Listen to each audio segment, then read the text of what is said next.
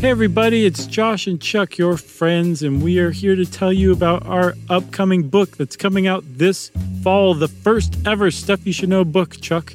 That's right. What's the super cool title we came up with? It's Stuff You Should Know, an incomplete compendium of mostly interesting things. That's right. And it's coming along so great. We're super excited, you guys. The illustrations are amazing, and there's the look of the book. It's exactly what we hoped it would be, and we cannot wait for you to get your hands on it. Yes, we can. And you don't have to wait, actually. Well, you do have to wait, but you don't have to wait to order.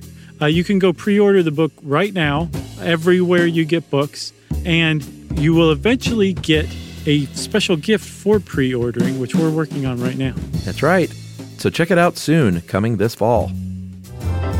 Welcome to Stuff You Should Know, a production of iHeartRadio's How Stuff Works.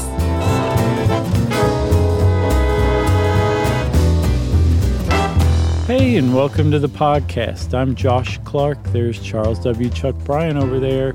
Jerry's here floating around the office somewhere, but she's here, everybody. She's back. Yes, Jerry is here in the flesh. She does exist. She's real. She also is clothed, not just flesh. That's right. And because the three of us are hanging out, even on the internet, it's Stuff You Should Know. Yeah, it's good to see her. Her hair's long. She's like a hippie now? No, I mean, long for Jerry is not very long, but right. It's swoopier than usual and looks quite nice. That's great, man. It shows she cares. She's staying home. Stay home, save lives, Jerry. Yeah, that's right. You know what else may have saved lives, Chuck? Project Stargate? Project Stargate. Do you know why I hedged and said that it may have saved lives? Sure. Why? Well, I mean, you tell your version, but I mean, because we don't even know if this stuff's real or not. Yeah, I was going to say that I said it may have saved lives because it totally didn't save any lives as far as we know. Yeah. It's a bunch of made-up gobbledygook. And a CIA boondoggle and U.S. military boondoggle from the 70s to the 90s. But some fun anecdotal stories, though. It is. Like, it's one of the more interesting chapters in CIA history. And CIA history is awfully interesting. It has a lot of interesting, horrific chapters. This one's not horrific. I think that's one of the big differences of it, is it's just interesting. There's not a lot of horror to it. I know The Men Who Stare at Goats by our pal John Ronson really kind of devolves into horror toward the end of it when he gets into MK Ultra. But this is separate from MK Ultra. It came from the same mindset, for sure, this idea that there are powers to the mind that could conceivably be unlocked to do ill or good or neutral stuff. Who knows? But this one, it was fairly benign as far as CIA projects go, don't you think? Yeah, and believe it or not, I never saw that movie. It was okay. That's why I didn't, I think. I mean, it had everything I love in a movie, which is Jeff Bridges and George Clooney and John Malkovich. Right, yeah. But there's some funny spots in it, too, for sure. Yeah, I don't know why that one got past me. I think I read tepid reviews, and I just kind of was like, pass. If you watched it, you would not think that you would not want the 2 hours of your life back, but you wouldn't just be like, I'm going to dedicate my life to making sure everybody sees this movie. It wouldn't be like that. Okay. And I haven't read the book. Sorry, John, if you even listen to us anymore. But I'm quite sure from what I understand, the book is vastly superior to the movie. Yeah. Which, when does that ever happen? Sure. If John Ronson's hands were involved in his brain, then I'm sure it was better. Yeah. Love that guy. Yeah, he's a good guy. Doesn't like to wear shoes, for people who might not have seen him. Here's another fun fact that you probably don't know. He was on one of the first editions of Movie Crush, and he swears that he sits on the very front row, far left seat. That's torture. It's torture. It was so weird. No, I know. I heard that episode. His movie was Annie. Right? No, not true. What was it? Do you remember? It was Let the Right One In. Oh man, that's a great movie. Yeah, sure is. And if you ever go to a movie theater in New York and you see some guy front with no left shoes. with no shoes, then go tap him on the shoulder and ask for his autograph. Yep. Okay, so we're talking Project Stargate, which was the general code name for this secret project that was declassified around 2000, I think, which is, it's very telling that it was declassified in 2000 because the project was finally canceled in 1995. Normally, when the CIA conducts a project, especially if that project yields valuable stuff, they don't declassify it in just 5 years. It takes decades before that stuff starts to trickle out. But with Project Stargate, they said, here you go, here's everything we have. Throw everyone a bone. This is fun stuff. It's great reading. But this project ran from officially, I believe, 1975 to 1995, and it had a couple of different names, and it got passed along from different agencies. Yeah. But the whole thing started even back before the CIA got involved. And from what I saw, there was a Soviet woman named Nunel Kulagnia, who was on TV in the Soviet Union, and she was demonstrating her telekinesis. And apparently some defense intelligence analyst saw this TV show and said, hey, I think the Soviets might have some sort of mind weapon that we might want to look at. And it scared the bejesus out of the United States. And they got busy trying their own hand, starting with the USS Nautilus, the first submarine to make it to the North Pole. Yeah, I think what's so funny about the early history of this is that the Russians started doing it because they thought we were doing it, and we started doing it because we thought they were doing it. And I don't know if either one of us technically were officially doing it. No. So, the woman on TV did not necessarily mean the Soviets had some sort of program. But it was that whole goofy Cold War thing where it's like, if there's even the slightest possibility that the Russians are up to something, we've got to do that too and then do it better. And they had the exact same mentality. So there was a constant arms race for everything, including ESP and what we'll find out was called remote viewing. Yeah, I mean, that's kind of the deal. I guess we should tell everyone what this means.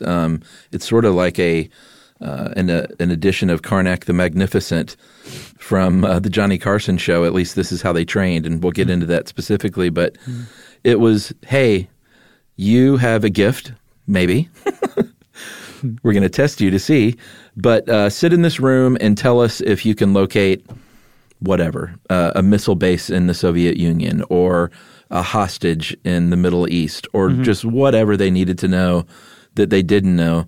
They're like, just sit here quietly and think it into reality.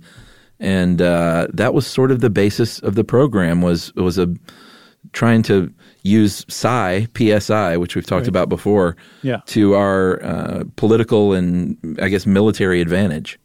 Yeah. So, I mean, in that respect, it was really, again, very benign. They weren't trying to explode somebody's head, although there were reports of programs like that. But with Project Stargate specifically, it was just people trying to come up with descriptions of secret places or, like you said, the location of certain people.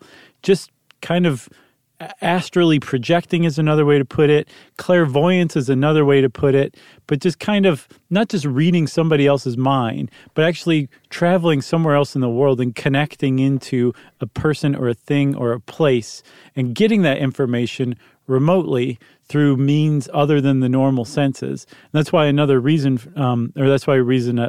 name for remote viewing, which is what it came to be called, is anomalous cognition, which is you've got this information, you're getting this info that you'd normally get from like your ears or your eyes or your tongue or something like that, but you're getting it just into your mind. Your tongue? Sure. Hey, go lick that thing. Tell me what you think. Tell me. See if you can figure out the secret code word to get into that base by licking the keypad. But you're getting it from not just your sensory perception, it's an extra sensory perception, right? Is that what that means? That's what that means, right? So that's the whole jam with this is that the CIA and then the Soviets had their own thing going on too.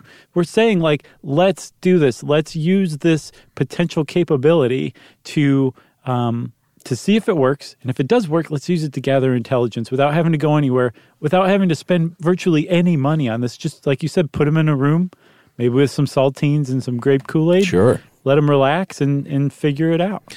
Yeah, so in 1972 is when the DIA, the Defense Intelligence Agency, first got wind of the Soviets potentially doing this for real.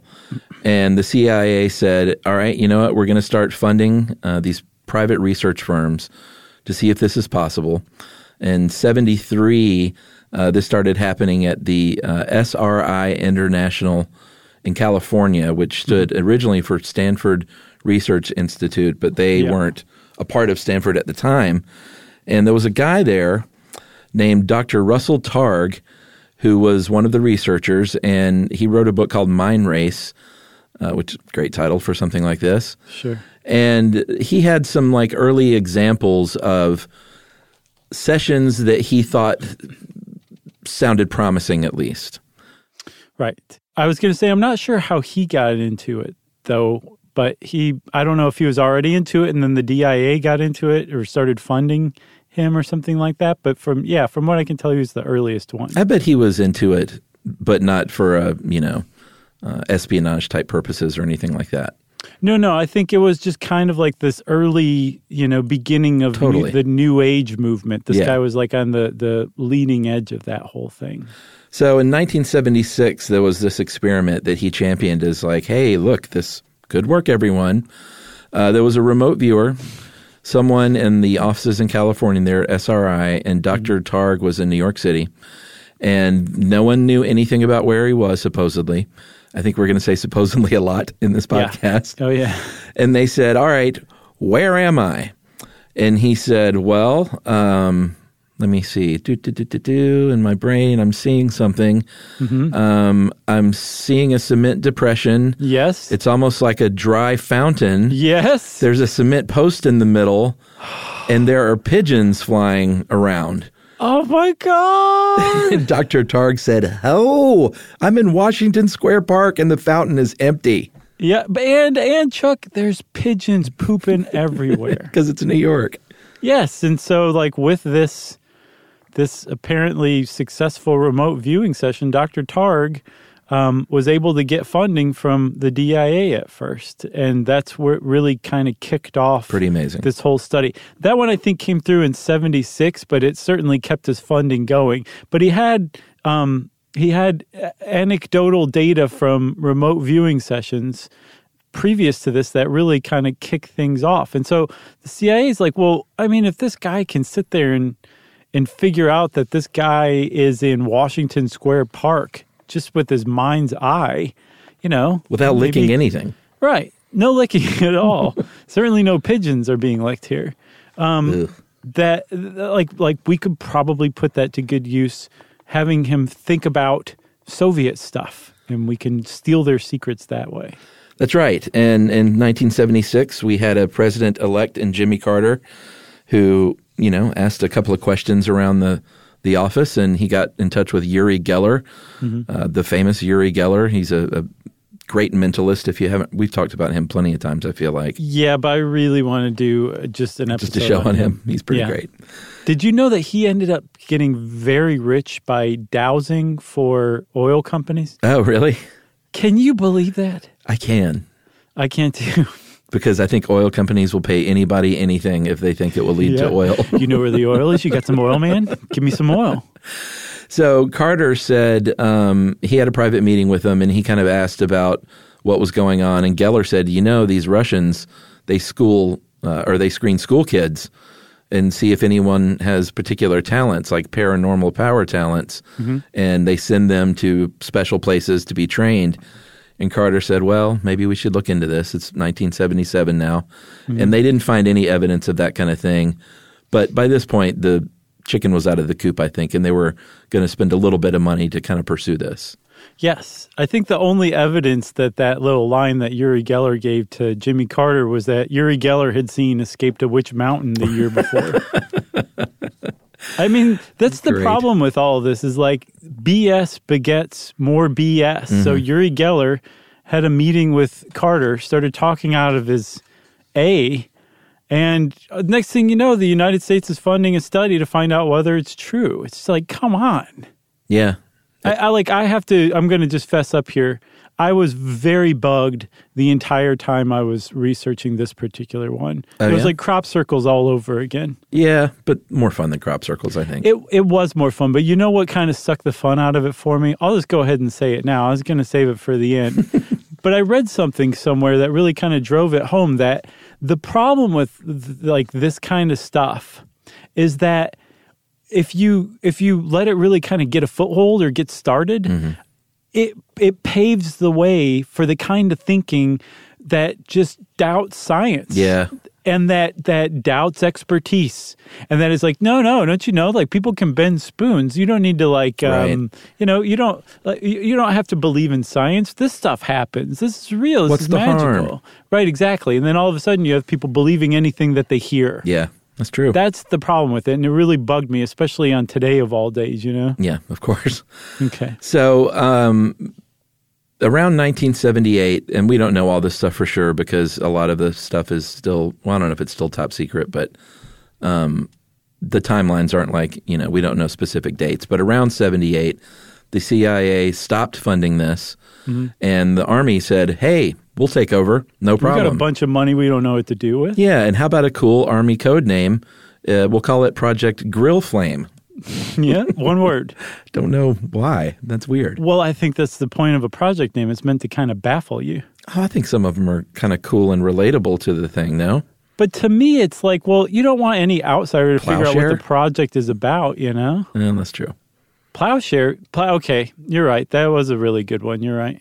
So Project Grill Flame from the Army was based in Maryland at Fort Meade, mm-hmm. and they had remote viewers or people who claimed to be remote viewers or showed talent as remote viewers mm-hmm. in barracks, and they would do the Karnak routine. They would hand them an envelope and said, what's inside?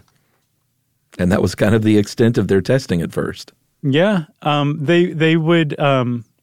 Well, they were allowed to open the envelope. I'm sure they would just once in a while as a joke put it to their forehead. Right. But they would give them like an envelope with maybe somebody's picture, maybe a note card that has latitude and longitude typed on it, maybe somebody's name. Mm-hmm. That was it. And they were told to think about that latitude and longitude or told to concentrate on that person's picture or think about their name. And they wanted all the information that came.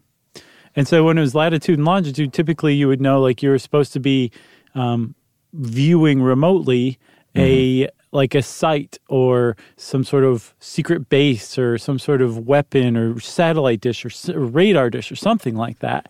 And if it was a person, who knows? Maybe they were a lost person. And some of these people, some of these remote viewing subjects would say, like, I need a little more info or something like that, and then it would kind of get them going.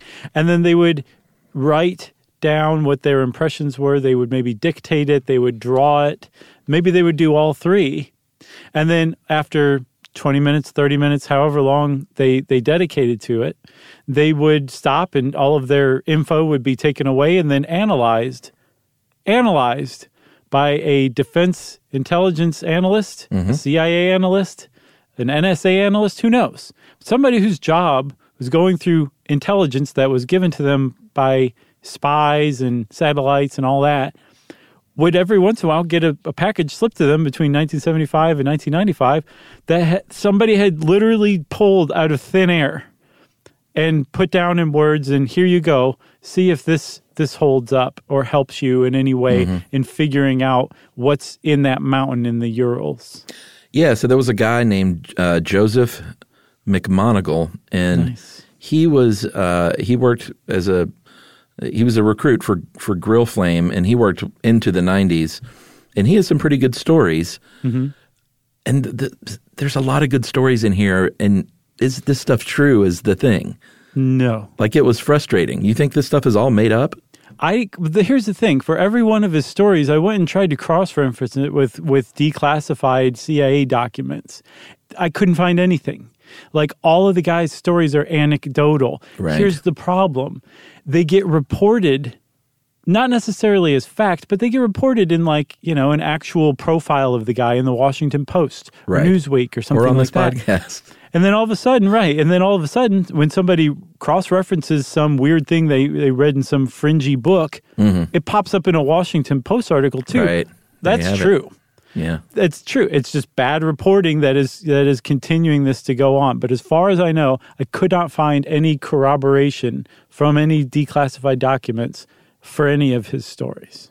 So one of his examples in 1979, he said that he could see where Skylab, the very famous satellite in the 1970s and 80s, was going to crash 11 months before. So this is also precognition, right? Which is another part of psi. And in 1981, and supposedly that was correct. And in 1981, he also got another tip, a mental hot tip, that there was a hostage, Brigadier General James Dozier, that was being held in, I don't know if it's Padua or Padua, Italy. I think it's Padua. Padua? Neither one? I think it is Padua. And supposedly the tip arrived in Italy, and the day that he was released in that very town. Yeah. What else? What about the KGB agent? This one's pretty great. So there was a KGB agent in South Africa that the CIA had been watching in I guess 1980, and they couldn't figure out how he was contacting his KGB handlers back in Mother Russia. And I guess McGonigal it was focused on a calculator. He saw that this guy really was obsessed with his calculator. And it turns out when the CIA looked at his calculator, they figured out it was a shortwave radio. Yeah, and also just check the guy's calculator. Sure. Like check all the electronics that he has. He has a cigarette lighter and a calculator. We looked at the cigarette lighter, found nothing. We just gave up after that. Yeah, we looked at the calculator and held it upside down. It just said boobless. Or it was one of those, remember the professor ones? With the mortar cap and all that? No. What are you talking about? Oh, you don't? There was one that had a drawing of like an old wise man with a graduation cap on. It was a pretty famous like 70s calculator for kids. Oh, you mean the calculator itself? Yeah. No, I think I know what you're talking about. I thought you meant some weird trick where you type in numbers and turn it upside down and it says something. And it looks like a guy. Oh, I see. I was like, that's pretty impressive. We got it right. You're like, I can just type boobs. So in 85, the DIA took control of this program, I guess took it back from the Army. It seems like nobody wanted it. Like every few years, they would just be like, who wants to take this over now? But the thing is, it kept getting funding. And from what I read, either Targ or Edwin May, who comes in later as the director of this program, like they said it was a year-to-year funding, but it kept getting funding every year for 20 years. For 20 years. I would think too that like once it went from one agency to another, maybe it would survive once, but it survived all these transitions. Yeah, so they take it back in 85 and started funding SRI again, International. They're back on the scene. And then another private contractor came on called Science Applications International Corporation, also in California. And this is where they name it Stargate in 1991. Right. And it had to be after the movie, right? I don't think so, man. I think the movie came out a few years after that. Really? I'm going to look. That's easy enough to check. Let's find out. Because the whole time I was wondering about that. And that was the name from 1991 till its end in 1995. And, I'm sorry, not end in 1995. 1995 is when the CIA took it back over. Right. And then the CIA finally said, you know what, we're not sure about this anymore. We're just gonna defund this thing and let it go away. Again, this was 1995, and 5 years later, they declassified, as far as we know, everything that had anything to do with it. I think some of the people like McMonigal who were involved are saying, no, there's still plenty of classified stuff you guys don't know about that really proves everything. Right, they're just not showing you the good stuff. Yeah, but I read this, a transcript of a Skeptoid, our buddy Brian Dunning's podcast. Yeah. Who we had a flame war with over whether or not it could rain frogs. Did we? Yeah, we did. He tried to start one. I just ignored him. But when was this? this is when we had the Can It Rain Frogs episode. I know, but that was years ago, wasn't it? Yeah. Oh, okay. I have a long memory. I can hold a grudge. But anyway, on Skeptoid, he was basically saying, like, the very fact that, like, all these people are allowed, who were verifiably in this program run by the CIA for 20 years, the fact that they're allowed to walk around and talk about this and haven't disappeared, it just lends further credence to the idea that there was nothing that came of this. Right, because they would all just be vanished. Kinda. I think the CIA is not above that kind of thing. Well, at any rate, the CIA said it's not worth this money that we're spending. So let's just get a very, the typical thing. Let's get a third-party report, and that'll solve it all. And in 1995, the American Institutes for Research published an evaluation of remote viewing, research and applications, and said, you know what? This is pretty compelling stuff, but we can't use it for intelligence because you note the word intelligence. Zing. And they shut it down. They shut it down in 1995. They did 20 years, $20 million, looking for everything from new Soviet submarine designs to lost Scud missiles to people being held by foreign kidnappers. All of it, just down the toilet. That's right. And in the old days, this would be the end of the episode. But in today's Stuff You Should Know, it's our first message break.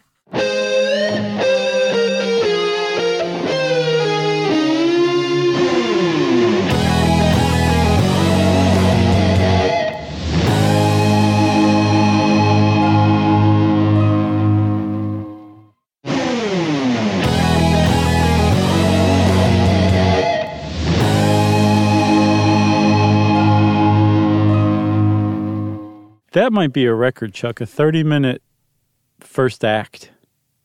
25. Oh, yeah, that's right. I was looking. We started a little late after we started recording. 25, that I don't think that's the record.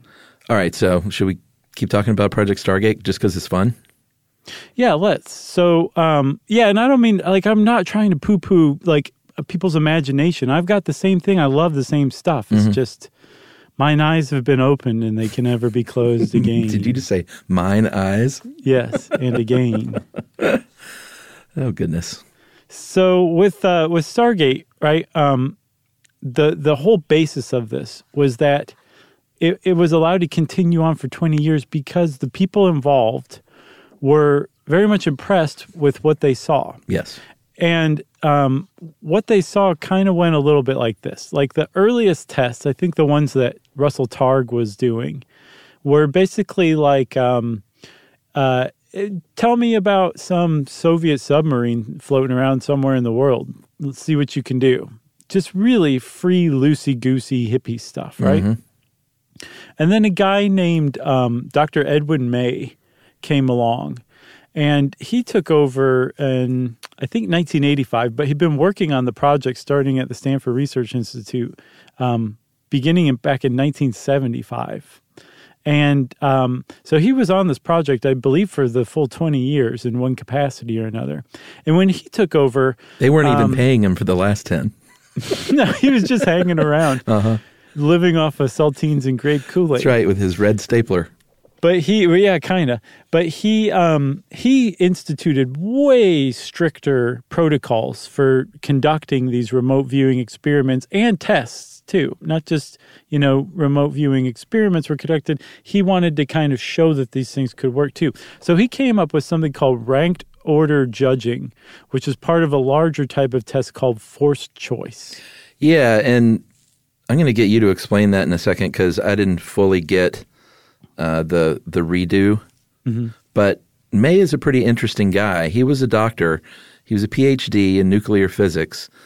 And while it's easy to sort of cast someone like this as just sort of a loopy hippie type, he's a really intelligent guy.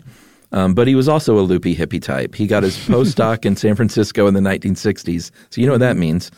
And he literally used the words, he became a professional hippie. Did a lot of drugs, did a lot of psychedelics, and got into parapsychology and did what you do if that is your path. You go to India at some point, just hoping to sort of soak up some cool esoteric knowledge. And bump into Rupert Sheldrake. Yeah, perhaps. And he came back and didn't really get a lot out of India. I'm sure he had a great time and everything. Sure. But didn't come back. The food there. Yeah. Didn't come back with anything he could use.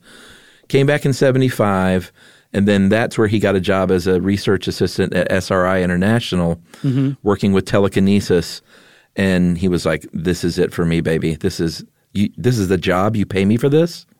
And he just kind of took off from there, and I guess took over as director in 1985, right? Yeah, so he was the one that started this different sort of testing method called not first choice, but forced choice. Right. It just wasn't quite. It wasn't anywhere near as like free and easy as the free response ones. It was basically, it kind of went like this. Okay, so let's say that you're holding one of these tests. Ideally, you have 3 people involved. You have the remote viewer. Yeah.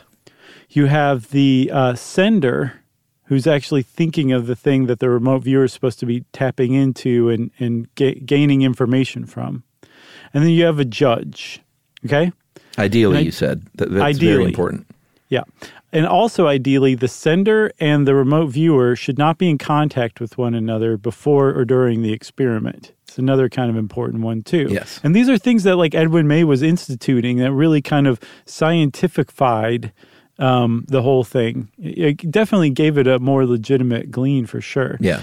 But so what happens is the sender chooses a photo from 100 photos in a National Geographic photo set. That's usually what they use. And ideally, we could point out that they would use way more than 100 photos and not those same photos over and over. That's a big one, too, as we'll see for sure. Yeah. That's a big problem if you use the same photo set and the same remote viewers, right? Yes. So the person who is the sender would sit there and they would pick a photo, and then they would think about that photo. Mm-hmm. And the remote viewer would be ideally somewhere else thinking about what the sender was thinking of. And then they would write down their impressions. They would draw their impressions. And then they would compile this little document basically of what they saw during the remote viewing session. Okay, that's the first step. Yes. The second step is that you take 4 other, maybe 5 other pictures from that same National Geographic photo set, and you could even physically put them as printed photos into an envelope. And then you give that to the judge, who has nothing to do with any of this to this point. They've just now been given an envelope of photos. And then they've also been given the remote viewer's document that they whipped up from their remote viewing session. Mm-hmm. And so the judge is supposed to take the remote viewer's impressions and basically match them to one of the photos. And so they rank the photos. If you have 6 photos, there's one photo that's your number 1 photo that you're saying, like, this is what the remote viewer was seeing. This one is the second likeliest, the third likeliest, fourth, fifth, and sixth likeliest. So you rank the photos. If the remote viewer got it right, then the photo the judge chose as the number 1 photo should be the photo that the sender was thinking of when the remote viewer got their impressions. Yeah. Okay? Sure. It's actually, in a weird way, very scientific because you can insert statistical analysis into this whole thing. And they did. And they found that over time, some remote viewers did do much better than chance, just random chance, where out of every 100 tries, any photo should be chosen out of a set of 5, twice. Yeah, it was. I think the direct quote was from the report was far beyond what is expected by chance. Yes, that supposedly came from a true believer statistician who had done an analysis of this. But yes, there was this idea that some of these people were capable of drawing impressions of what somebody else in a different room was thinking based on a photo they were looking at.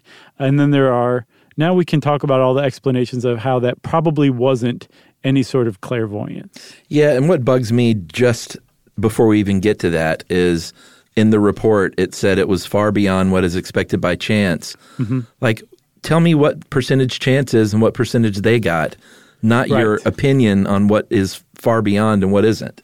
Right. So that bugs me right off the bat. That's a big one right there. There's also subjectivity running through this big time because the judge is doing a subjective analysis too, right? Yeah, and if they're picking another, like I mentioned, another one of the problems is they use the same set of 100 Nat Geo images. So I imagine after a couple of times, they know it's going to be something about nature at the very least. Yeah. And if they say, let's say, lion attacking elk, and they're like, no, but it's a tiger attacking an antelope, you win. Right, exactly. You know?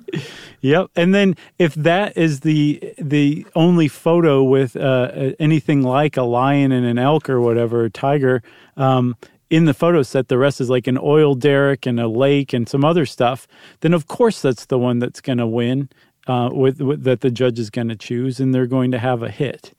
So there's a lot of like real problems with this, even though they tried to add like science to the whole thing. You just can't do it. Just add science. Right, exactly. And then so that was just the experiments that they conducted to kind of show and demonstrate that this worked. A lot of the stuff that they used for intelligence, that was much more along the lines of the free association one. It's not called free association. What is it called? Oh, the free response experiments, where they're just like, tell us about, the Soviets, any new submarine designs the Soviets are working on or something. So can we tell some of these stories that were supposedly successes? Yes. All right. The West Virginia site is the first one. Dr. Targ relayed this story, and these were from the early days in the early 70s, in which a remote viewer in California was given the longitude and latitude coordinates of somewhere in West Virginia and said, "What do you see?" And the remote viewer said, described like what was going on with the terrain above the ground and about a secret underground government site, and supposedly provided names of personnel who work there, code words used for the top secret projects.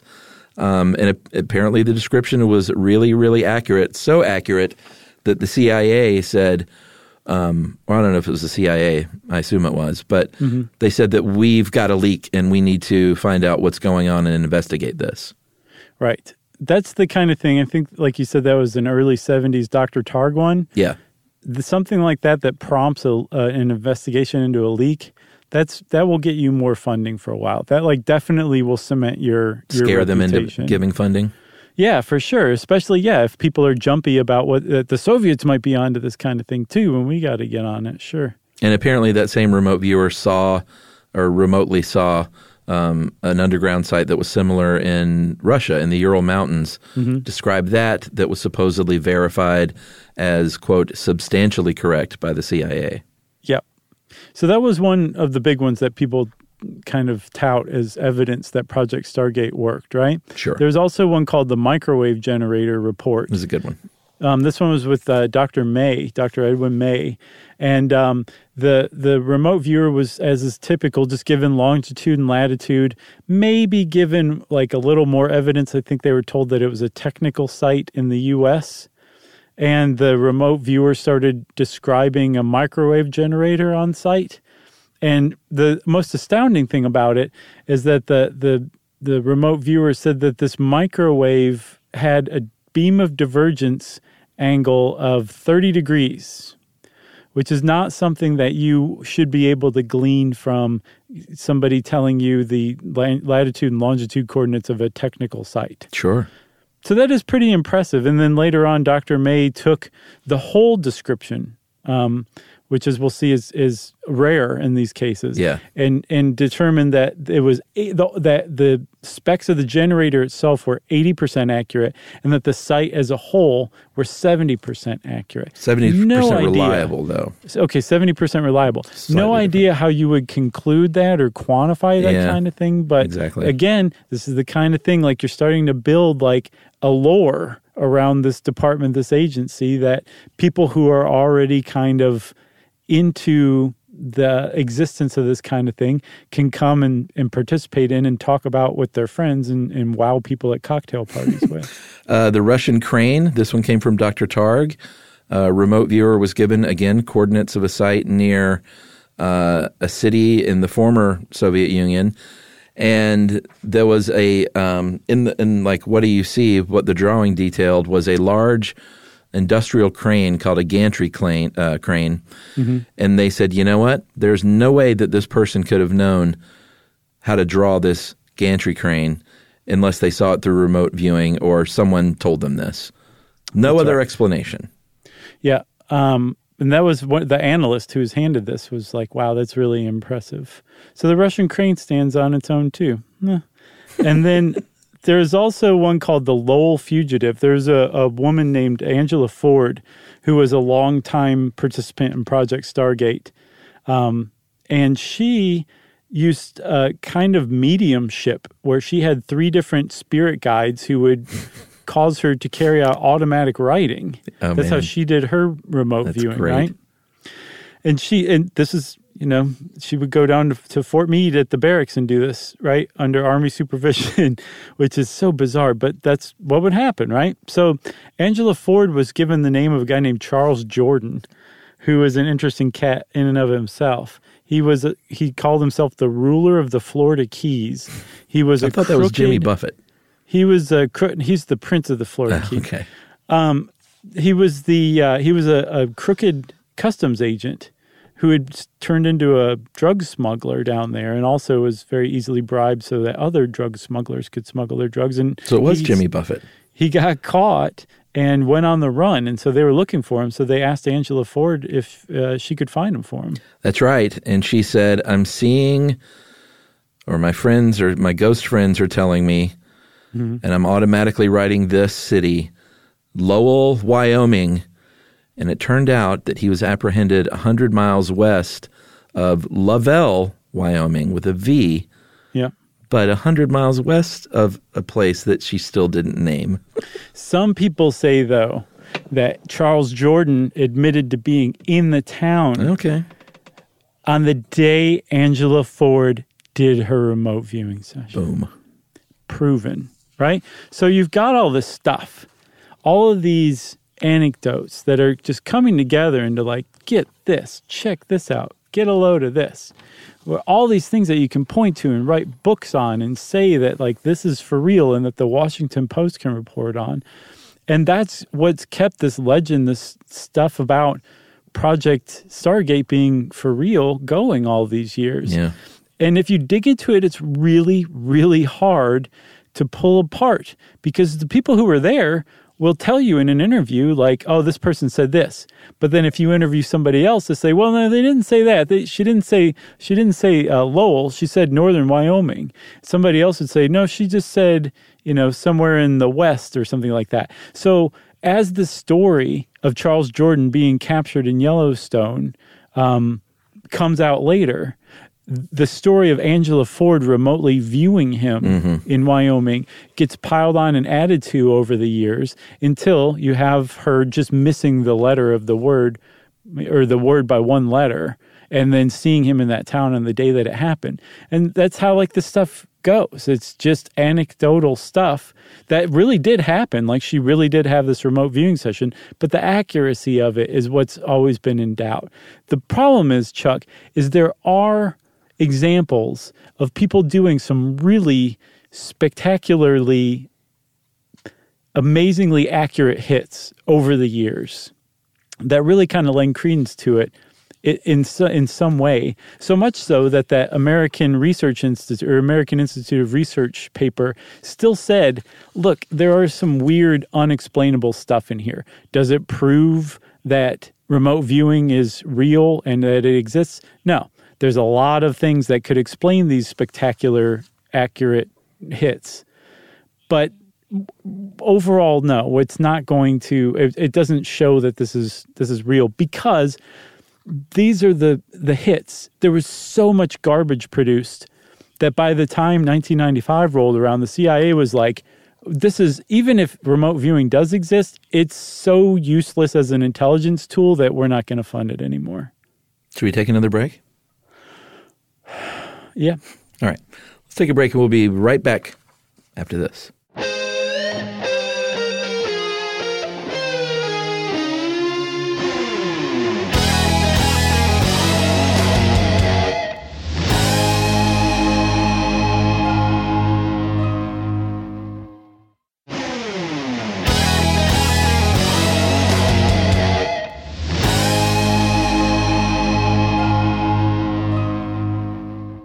right, so here's the deal, and this is sort of the big question, which you kind of answered before the break.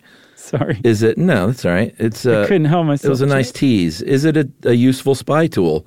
Mm-hmm. Because we can have fun all day funding something and doing these fun experiments and getting them sort of right or not. But the whole purpose of all of this was, can we actually use this stuff as actionable evidence or intelligence? Right. And you can't really. Like we said, they are anecdotal. They might be impressed by a certain part of a thing.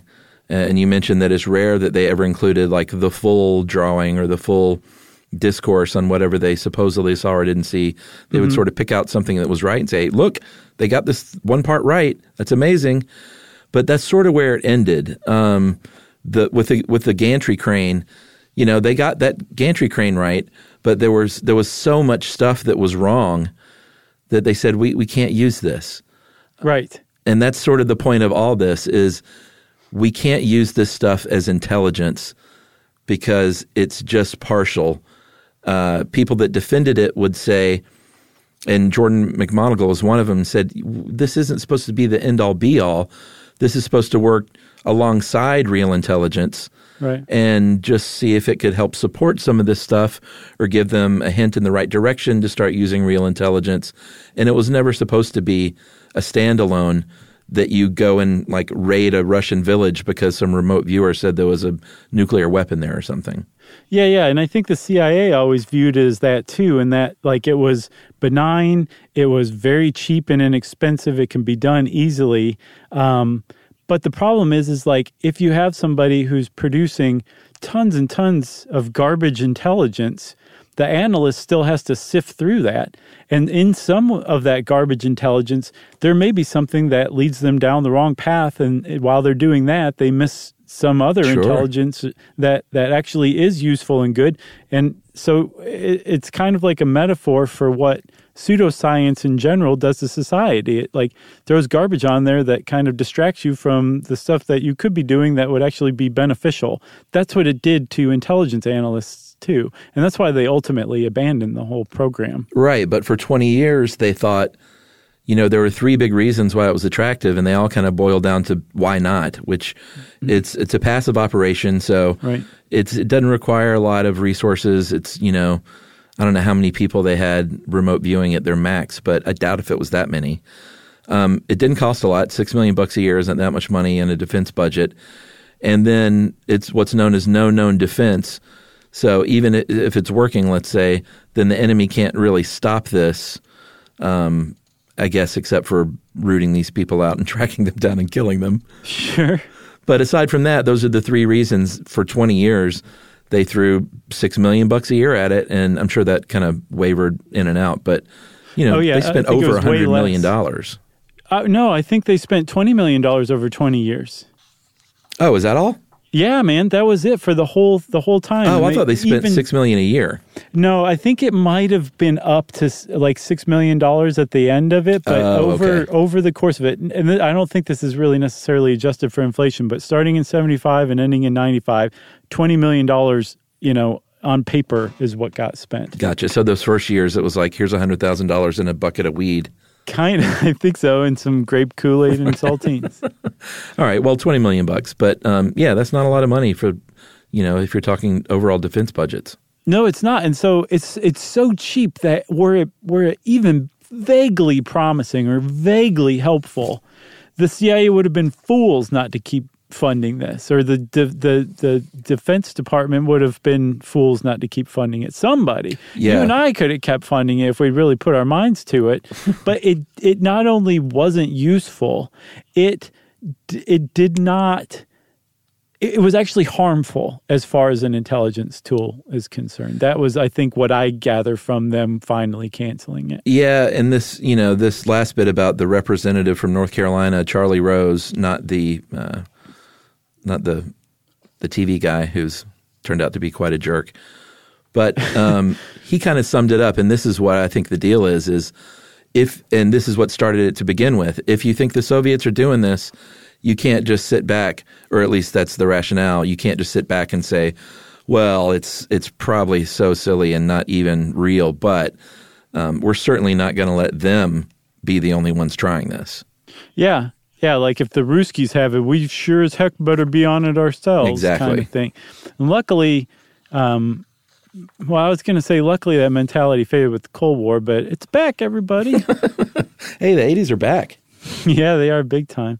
People wearing fanny packs, and apparently there's, what's that one thing where like you'd touch the shirt and like your handprint would be a color? Oh, sure. Like the heat heat shirts or whatever. I can't remember what they were called, but anyway, those they're are back? apparently back, yeah. Very cool. The 80s are back. So that's it. That's Project Stargate. There's a lot to read about it if you are fascinated by it. Whether you're fascinated by it as just a completely crackpot thing, or you're like, nope, I don't believe you, Josh and Chuck. I think you're covering up for the government and the Illuminati. Whatever, go read more about it. And in particular, I want to direct you to Mars Exploration, May 22nd, 1984. It's a declassified transcript from a remote viewing session of Mars, where they asked Joseph McMoneagle to wander around Mars in the year 1 million BCE. And it's fascinating stuff. But it also tells you everything you need to know about Project Stargate. If you want to know more, I already said that kind of thing, didn't I, Chuck? I guess it's time now for listener mail. I'm going to call this a Heroin Podcast, and this is from Anonymous. Yo, thanks for your Heroin Podcast. You spoke fairly about something that is usually wrought with bias. I grew up in the Kensington neighborhood of Philadelphia. It's one of the largest drug markets in the world, most of which is heroin. We are ground zero now for the opioid epidemic. Growing up around so much heroin messes with you. My childhood best friends turned to sex work to pay for it while we played video games upstairs. People were ODing in middle school. The class clown's dad was one of the biggest runners in the city, so when he was arrested, the kid was never the same. It's very difficult to explain what being around groups of people on heroin is like. The link below is an excellent New York Times article about the Kensington Avenue area. Luckily for me, I suppose, I got out relatively unscathed. A lot of people see people who are addicted as animals and criminals. I struggle with where I stand. I know as a group it's a public health issue, but it is also hard when looking at the individual's actions. Kensington was a middle-class haven from the early to mid-19th century until the crack epidemic of the 80s. According to my parents, a Sunday event was walking to the shops on Kensington Avenue. It did not happen after that. And that, here's the article. It is called Trapped by the Walmart of Heroin by Jennifer Percy from New York Times, October 2018. And that is from Anonymous. Man alive, Anonymous. I'm glad you made it out alive. Totally. Because that is very scary stuff. It's crazy. It makes you realize what a lottery birth is, you know? Not just in like your socioeconomic class or your race or what country you're born into, but like what neighborhood you're born into too. I know. You know? I never heard of it. Yeah, I hadn't either. I'm going to read that article. That looks good. Yeah. Well, thanks a lot, and we appreciate you getting in touch with us. And if you want to get in touch with us, please do. You can send us an email to stuffpodcast@iheartradio.com. Stuff You Should Know is a production of iHeartRadio's How Stuff Works. For more podcasts from iHeartRadio, visit the iHeartRadio app, Apple Podcasts, or wherever you listen to your favorite shows.